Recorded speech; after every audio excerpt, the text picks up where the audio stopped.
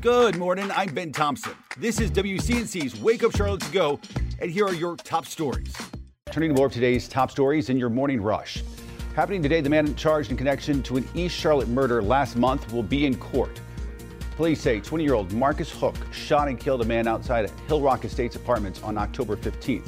He was taken into custody that same day and is currently being held on a $250,000 bond. Police continue to search for the man they say stabbed someone multiple times on a CATS bus. Take a look at your screen. CMPD releasing these photos of the suspect. The stabbing happened Wednesday on East Sugar Creek Road. Investigators believe an argument led to the violence. The victim remains in the hospital with serious injuries. Anyone with information is asked to contact Crime Stoppers. A Mint Hill police officer is recovering this morning from serious injuries after he was hit by a car. The incident took place at Mint Hill Elementary School Thursday. Officer T. Zickler was directing traffic at the school when he was hit. The driver who hit him stayed on scene and cooperated with police.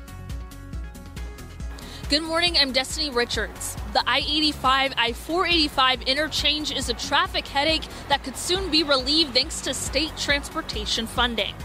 North Carolina House Speaker Tim Moore just announced $45 million in funding to make improvements, specifically where southbound traffic merges onto I-85.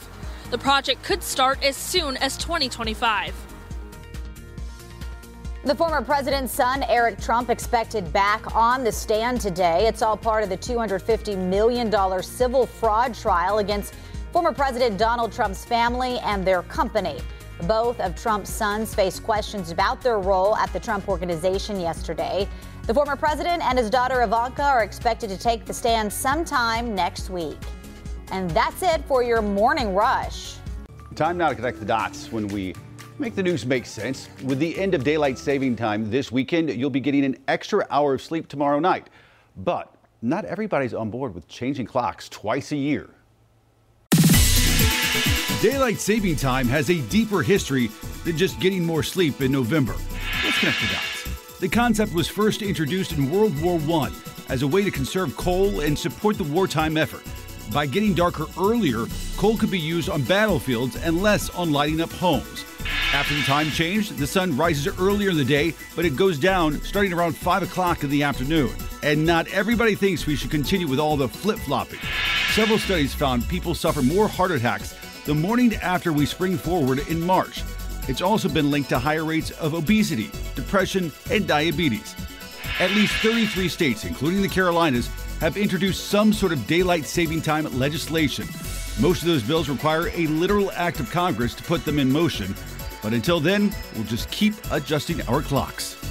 And that is Connecting the Dots.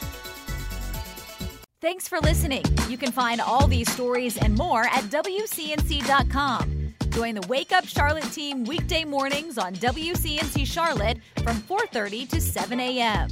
Like and subscribe to our podcast and tell a friend.